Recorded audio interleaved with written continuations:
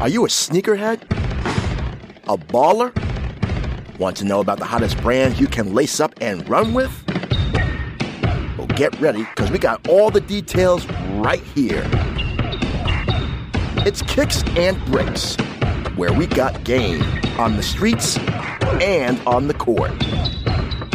Here's your host, Jamel Cutler.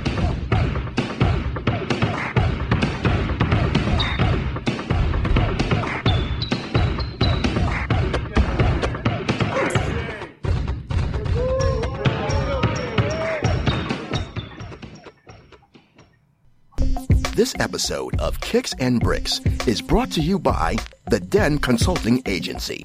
The Den is a marketing agency that works directly with firms and provides them with innovative, distinct strategies that will take your projects to the next level. Drive your business and promote your products with The Den today. Consulting. That's what we want, baby. You can find them online at thedenconsulting.com and by phone at 646-770-2507. On somebody? All right, welcome to another edition of Kicks and Bricks. Today we have the legend himself when it comes to streetwear and one of the co-founders of Dada, the legend himself, Michael Cherry. What's good, Mike? How you doing? Good, man. How are you? I'm all right, man. Thank you for coming on, man. You're a legend around these parts. All right, so like you grew up in Queens, like in the late 80s. Like how much of a fashion impact did like seeing like the local hood dudes like have on you? Oh, it was amazing. That's where in the 80s it was, a whole crack era. And so, of course, they just blew money on whatever they wanted to wear, and cars and jewelry and clothes. And I went to Springfield High School. I went to school with kids that were 14, 15, driving Mercedes-Benzes, wearing $15,000 chains. So, of course, I was going to be influenced by that. I also went to school with guys that used to come from Brooklyn to Queens and Harlem to Queens, and those cats dressed completely different from Queens cats. So, I was exposed to a lot of different fashion. One of my OGs from back in the day, he told me that Brooklyn cats used to go to Queens just to rob dudes. Could have been true. I wasn't part of that get robbed crew, but I can imagine that because there's a lot of money in Queens, and Brooklyn comes and goes. You know what I mean? They just go and disappear back into Brooklyn. All right, so can you talk about like the importance like hustlers had on streetwear back then? Because like most rappers, they was like mostly influenced by the drug dealers, basically. Yeah, exactly. Like it was all about Gucci, Louis Vuitton, MCM. What's up, Max? It's called Your Name. Okay, thank you. I'm doing an interview. I got a 4-year-old. So, like I said, I went to school with hustlers, you know what I mean? And it was a fashion show every day. It was what could you wear every day? You're talking about cats that never wore the same pair of sneakers twice.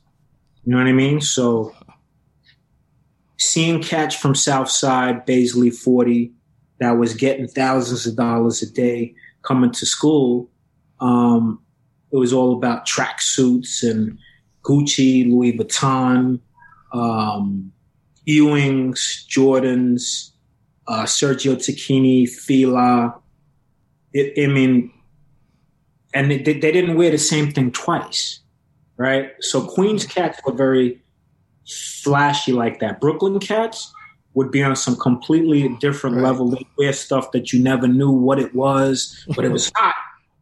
Some of them were just straight Gucci dudes. That's all they wore was Gucci socks, Gucci underwear, Gucci everything. You know what I mean? So, there was a huge influence. And at that time, Dapper Dan was out. He was making a lot of custom stuff for a lot of the hustlers. I paid attention to that. Even at 14, 15 years old, I was doing graffiti jackets, airbrush stuff. So, I had found a tailor and I was going to start my own business because I was a graffiti artist. I felt like I could do better than Dapper Dan because font-wise, I could kill him. So I found a tailor. I found the velour fabric. I found somebody that could do the leather appliques. I went to Southside, met up with Black Just. I was like 15 years old. And he wanted 10 out based off of the graffiti book that I showed him and examples. Instead of it saying Tim, like Timberland, it would say Timothy. Instead of it saying Nike, it would say Mike with the check sign. You know what I mean? With my own font. And so they thought that was hot. So I actually went and I met up with Black Just from Supreme Team. And he was going to pay me $500 a suit out of his pocket. Cash that same day, but I didn't take the money because I was scared that if something goes wrong, then I owe this dude $1,000. So I was like, nah. I tried to borrow the money from my mother and my brother, but that never happened. So I never really got started. But initially, I should have probably been starting my actual business at 15 years old. Even before I was doing airbrush jackets at 13 for $500. Right. You mentioned the graffiti jackets. I was looking at some old pictures and I seen like Supreme, like he wore a couple of them. Did you make any pieces for him back then? No. The only person I could have made stuff for was Black Just. He was going to buy 10 for him and his team.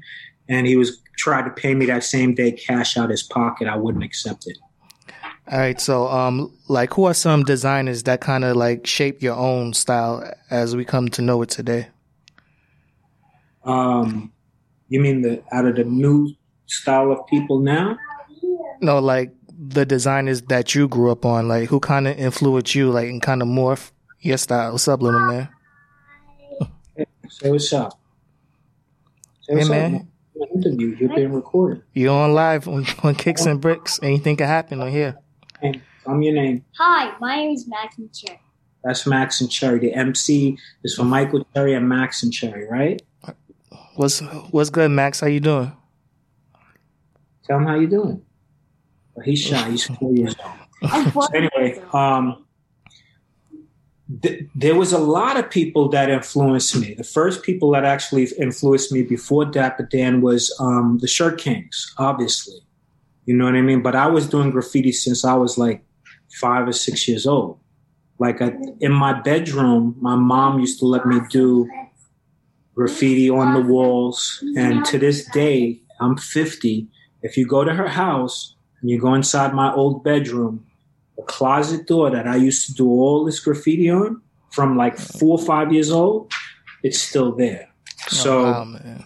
Yeah, it all came from graffiti and hip hop and then it morphed into, watching the Shirt Kings, and then Dapper Dan jumped on the scene and the crack era happened. And then I was just like, wow.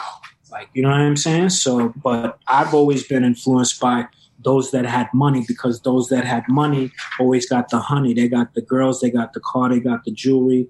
And that's just where it was at for me, period. All right. So, like, before you started Dada Supreme, like, what was your take on streetwear culture back in, like, the early to mid 1990s?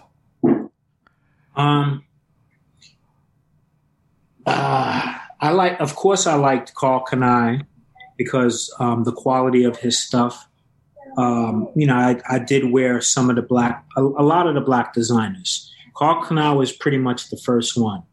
Cross colors, I didn't really like it. It was too colorful for me, but I saw what they were doing and, I appreciated it, but I wasn't a cross color cat. I was more of a Jabot dude or Z Cavaricci dude or cafe shirts or Gooch, but I couldn't wear the cross colors. Was just too clownish for me. You know what I mean? Too many big jeans with too many colors. It was just not for me.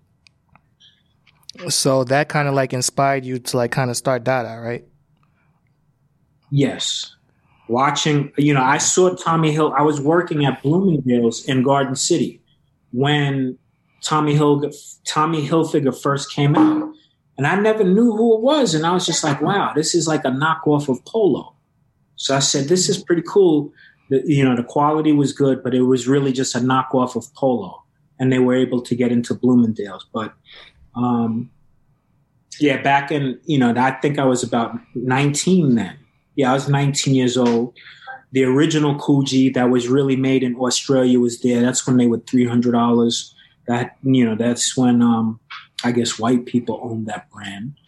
Andrew Feza, those are the type of brands that I was looking at because it was so much money and I just couldn't believe it. So, and I couldn't understand why. So, as I got older and I went away to school, I started paying attention to, the Walker-Wears and all the black companies, RP55 and not even FUBU because that was a little bit later, but just the early companies that Shabazz Brothers, you know what I mean? And then FUBU happened, then Mecca happened. Mecca was really one of the top ones. And I was like, you know what? This is fire. Mecca came out, Academics came out. That stuff was kind of dope.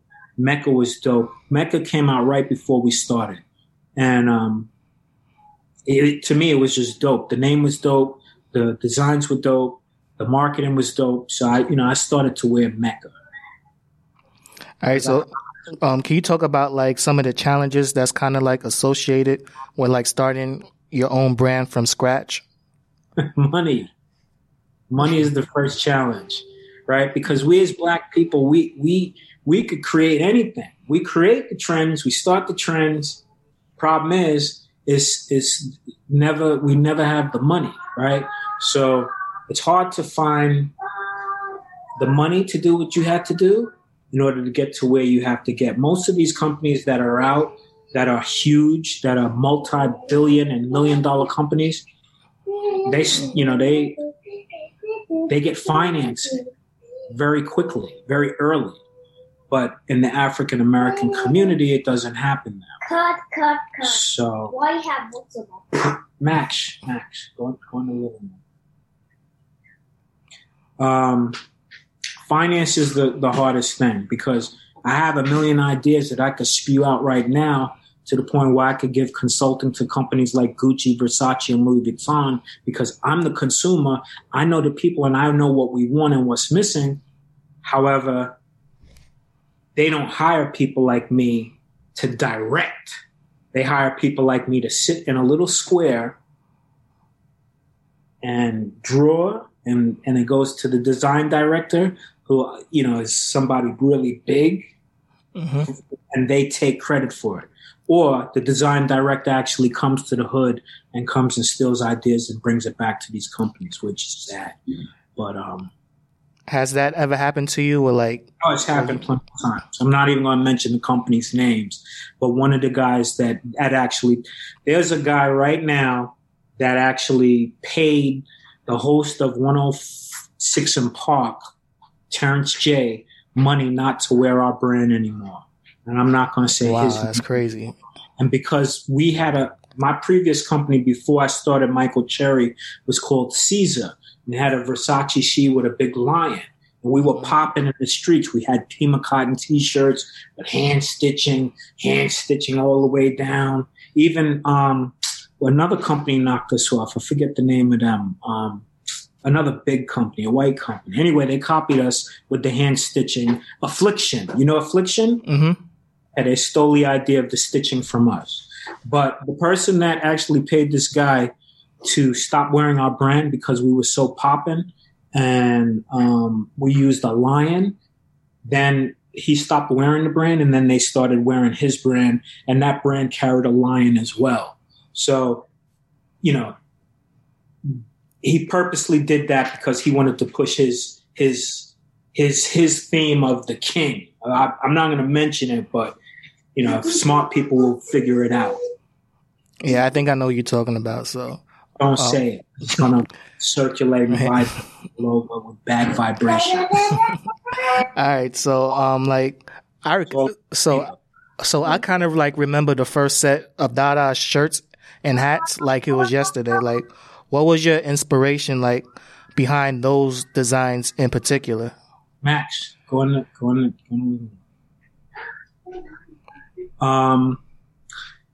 Well, first the inspiration was let's make money, but we don't have a lot of money. So the first thing we can make is hats. So we didn't want to just make hats for just men and women.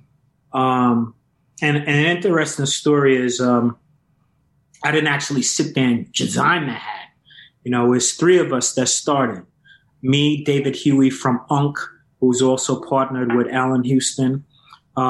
He was one of the original partners.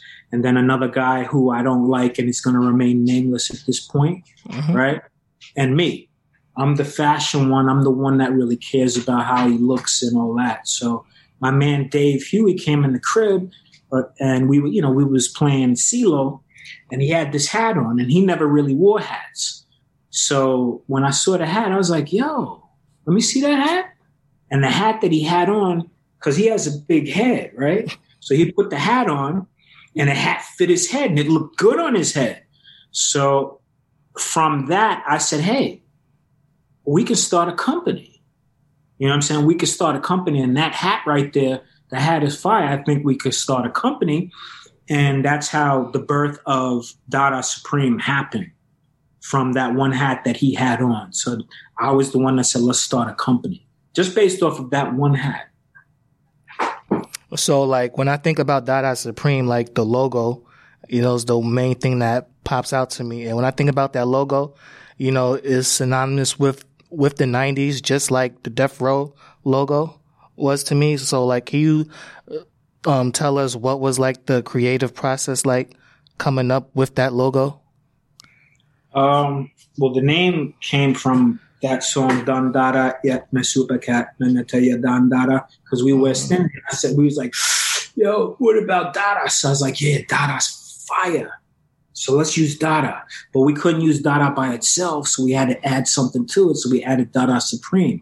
And because we were from Queens, and you got that whole Kings from Queens come Kings, bing! So I said, you know what? Let's put a crown there, because that represents a king.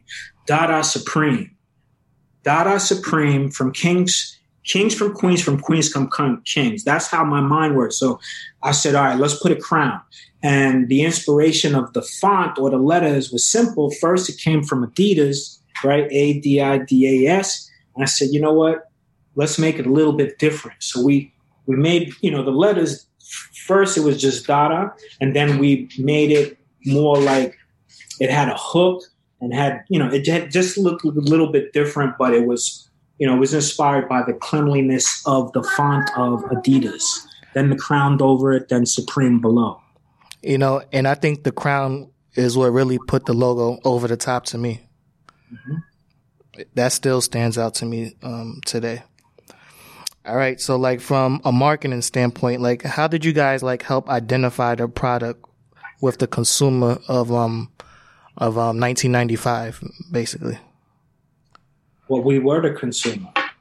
I was 25 years old in 1995.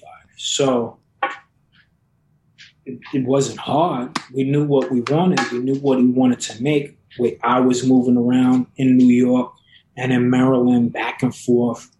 You know, all the cats that were, you know, part of us, we were all street cats from the streets. You know, some of us hustlers, some of us not. Some of us doing other things to get money. So, you know, we're all just cool cats with all visions of trying to get money. So the streets was nothing. So we used to hang out all the time, every day, for years. Like, and what was it like trying to get Dada to, like, a wider audience? What off? It wasn't that hard. You know, it was just networking and getting involved with the right people. And one of the right people in New York was Chris Latimer. Chris Latimer was from a company called The Streets, right? Guy from Howard. He had a lot of connections. He was able to get us on New York Undercover, get us, you know, doing parties with Little Kim. And he just linked us up with what he was doing at the time. He was promoting Tanqueray. So my ex-partner, he met with him. And, you know, that's how the marketing started on the East Coast. And Chris Latimer introduced us to the sneaker people out in California. What's the company's name? LL International. And they were in California, and one of the guys that actually taught me how to use the computer and design, his name is Lance Simpson. And Lance Simpson comes from way back. He comes from the days of Cross Colors. He worked there. He also worked at And One, what other companies? Carl Kanai. He's a veteran, but he's dope designer. So I used to learn from him, but you know, once we linked up with them and we gave them the license for sneakers, they had their own marketing crew out there in California. So we had California on lock and we had New York on lock. They were able to get it on a lot of the television shows and rappers out there and Snoop Dogg and all these dudes, Dr. Dre, Ice Cube, all of them, because they were right there in California. So we were able to hit them from both coasts, from the East Coast and the West Coast at the same time. So it was crazy. Movies, television, videos, product placement. Carlos, who's right now with Lexani, shout out to Carlos. Carlos was one of the main persons doing the marketing for Dada out in LA. You just mentioned television shows. I don't know. Do you watch The Wire, or did you watch it while it was out? Yes. In season 3, when Marlo Stanfield, when he was talking about he wanted to wear the crown, when he was at war with the Barksdale crew, he was actually wearing a Dada shirt with the crown on it. So like that type of symbolism, man, it's kind of like crazy to me. Yeah, the crown. It resonates with gang members, first off. And we kind of knew that. So we used to make certain colors and it used to blow out in certain parts of the country just simply because of the colors in the crown. But that's really not what the brand was about. But, you know, just because we're from the streets, we had that kind of knowledge. Did people like kind of pick up on that? And when I mean by people, I mean like the media, not like street people. Not at all. Because we didn't market it that way. Right. It just so happened to get picked up that way and they knew we were black. So it was like, you know, they just picked up on it. So you had some Latin kings and a whole bunch of different, you know, a bunch of different gangs that we made certain colors specifically for them. And anything that's in that color, that's what they wear. So whether it had Mecca, Dada, Fubu, it didn't matter. It was like, yo, that's green. That's burgundy. That's yellow. That's royal. You know what I mean? But when the crown just helped it even more. Facts, man. All right, so like I know you didn't have anything to do with the sneaker portion of Dada, but like, what are your thoughts on Sprewell and Chris Webber's Dada sneakers? I liked them when they were out. They were unique. They were different. I really like the Chris Webber sneaker, and I wish they made not just chrome, but gold and, you know, metallic other colors. I wish that sneaker would have lived, or that concept would have lived. But the problem with that was, you know, it crinkled and it wrinkled. You know what I mean? It wouldn't stay permanent. So maybe, you know, if they changed it to different accents of that on the sneakers or kept it going. But, you know, it was cool when it first came out. You know, especially the Sprewell sneaker. I mean, like that sneaker is still talked about today. And actually, I think a few years ago they was trying to retro it. I'm not sure whatever happened with it, but I don't know. Dada has gone through so many different changes and owners and blah blah blah. And so I try not. I don't want to be associated with it anymore, honestly, because there was a lot of nonsense going on with the money and the owners and embezzlement and shit like that. And I'm just not built like that. People, you know, that do that type of stuff, I have to stay far away from. But it was an amazing company. We had amazing creators, amazing people that were working there. But, you know, when certain people get certain type of money, then, you know, they feel special and entitled, and they start treating company money as a piggy bank. And now I can't be involved in that, especially if I'm the one that's giving you ideas for not just Dada, but also Caesar, which was the second company that also blew up and turned into another multi-million-dollar company just based off of the creative. you eventually got to walk away. You have to cut your losses and walk away because your window of opportunity is only so small. So where are they now? Doing nothing. You know what I'm saying? Mm-hmm. That's the difference. It's like Dame Dash and Jay-Z. I was always Jay-Z. They were always Dame Dash. But if you don't have a Jay-Z next to you, how you going to be Dame Dash? That's how I look at it. Right. That's simple. And in the beginning, I was very quiet, very docile. But now I already know I'm a fucking beast, period. I got people right now trying to partner up with me. I got to make a call at 7 o'clock if a guy wants me to start a new brand, but he wants to test it because it's COVID time. And these are multimillionaires. I'm just glad I'm able to talk for myself now. All right. So like years after Dada like came and went, you launched your own brand, like, and you named it after yourself. Like when you name something after yourself, it kind of like hits different. Yeah. So like you like kind of talk about the importance of, owning your own thing without, having partners or without having, other people to answer to? Well, it's okay to have partners, but the right partners. You just have to have the right partners, right? Currently, I own the majority of brands, so I make the decisions. No one could buy me out. No one can't tell me don't take any money out the bank. And that's the most important part. When somebody owns more than 51% and they have the bank control, they could do whatever they want. That's the most important part. So, of course, I don't think like that. I'm not a crook. I'm not a criminal. I don't, I'm putting all my money in. This is something that I want to create. The most important brand to me is my name, because it's going to go on for years, for a lifetime. I won't give up control of this name. Any other name, I could care less. It could be a cash cow. I could own 30%, 40%. You could pay me $250,000 a year and give me 30%, and I'm good. Because I don't care if it crashes and burns, but I can't afford for my name to crash and burn.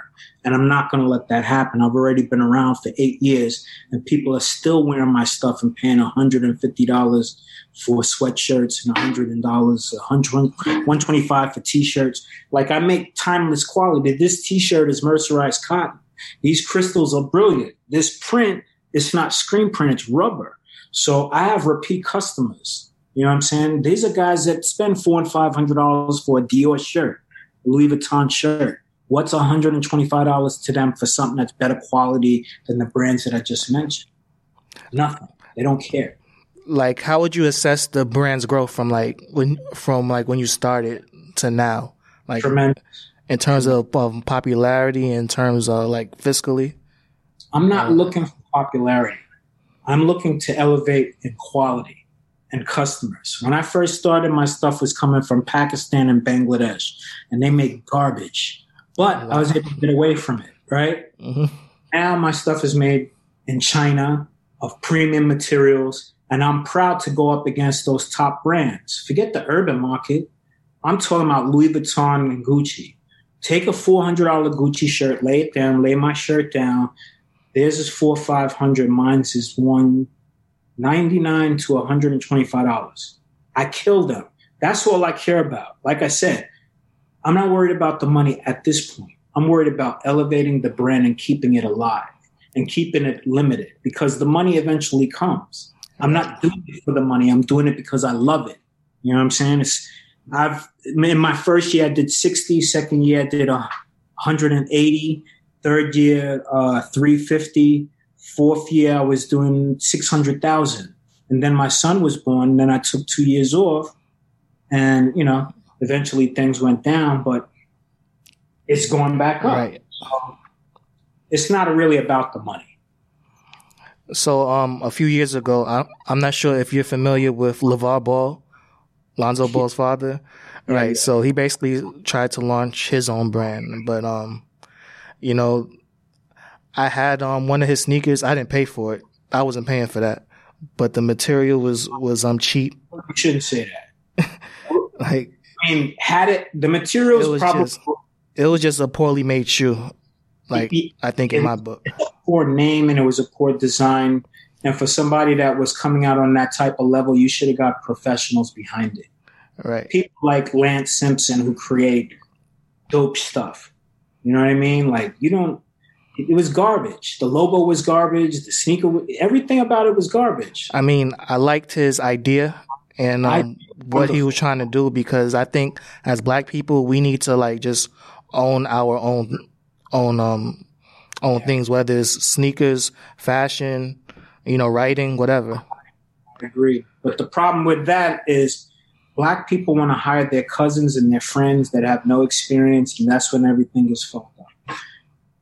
Look, if if he actually hired or partnered with a Chinese company that made dope sneakers, he would have been a billionaire. But he left it in the hands of Daddy, and Daddy went and found somebody that gave him a garbage logo and got garbage design, and now he's in trouble. Left it in the hands of Daddy. Daddy fucked it up. Yeah, pretty much. And now it's gone. And now his business partner was stealing from him. So it's just a big mess, man. All right. So like, before I let you go, like, what advice would you give like a young entrepreneur who's like coming up, trying to start their own brand? Start small. If you're going to have a partner, get contracts signed. Don't say, nah, that's my man, I could trust him. Because that doesn't work. Especially when you build a multi-million-dollar company and you don't have any paperwork. You need contracts. You need to start small, T-shirts, hats. And instead of taking the money and going out and buying more sneakers and more garbage, and just keep putting the money back into the company. Most people can't delay self-gratification, so they take the money, they make some money, and they want to buy something and show that they got money. But then they don't have any money, and they don't have any money for the business. So if you put $100 in and you make $300, put the $300 in and make $1,000. Put the $1,000 in and make $10,000. $10,000 in to make $50,000. $50,000 to make $200,000. So on and so on and so on. But too many of the people want to take the money and go buy a new car, get a new place. You can't build anything doing that. And see, that's the problem with Black people. We flashy. That's what we do. That's what happens. That's the fault of us. Basically just fronting for Instagram when it before Instagram, bro. It's you got dudes that once they get a little bit of money and they get a little bit of the nice cars and nice clothes and a little bit of jewelry, it becomes a drug, right? Because if you're an ugly dude and you can't get girls, but now you're getting girls because you got money and you got a nice car, then it's a drug because you need that drug to get that nice girl. And men do things to make money. Why? So they could get the nice girls. It's that simple. And if you're an ugly dude, you got to have money, right? You got to have money because you want those girls. So you'll do anything to get the money, including robbing and stealing from your friends and your family, so you can maintain getting those nice girls. All right, Mike. So I want to thank you for coming on. I really enjoyed our talk together, man. Like, you changed the game with Dada. You continue to change the game with the brand, and I think a whole generation of Black entrepreneurs can like really learn from you. I hope so. I hope so. I hope my words are inspirational.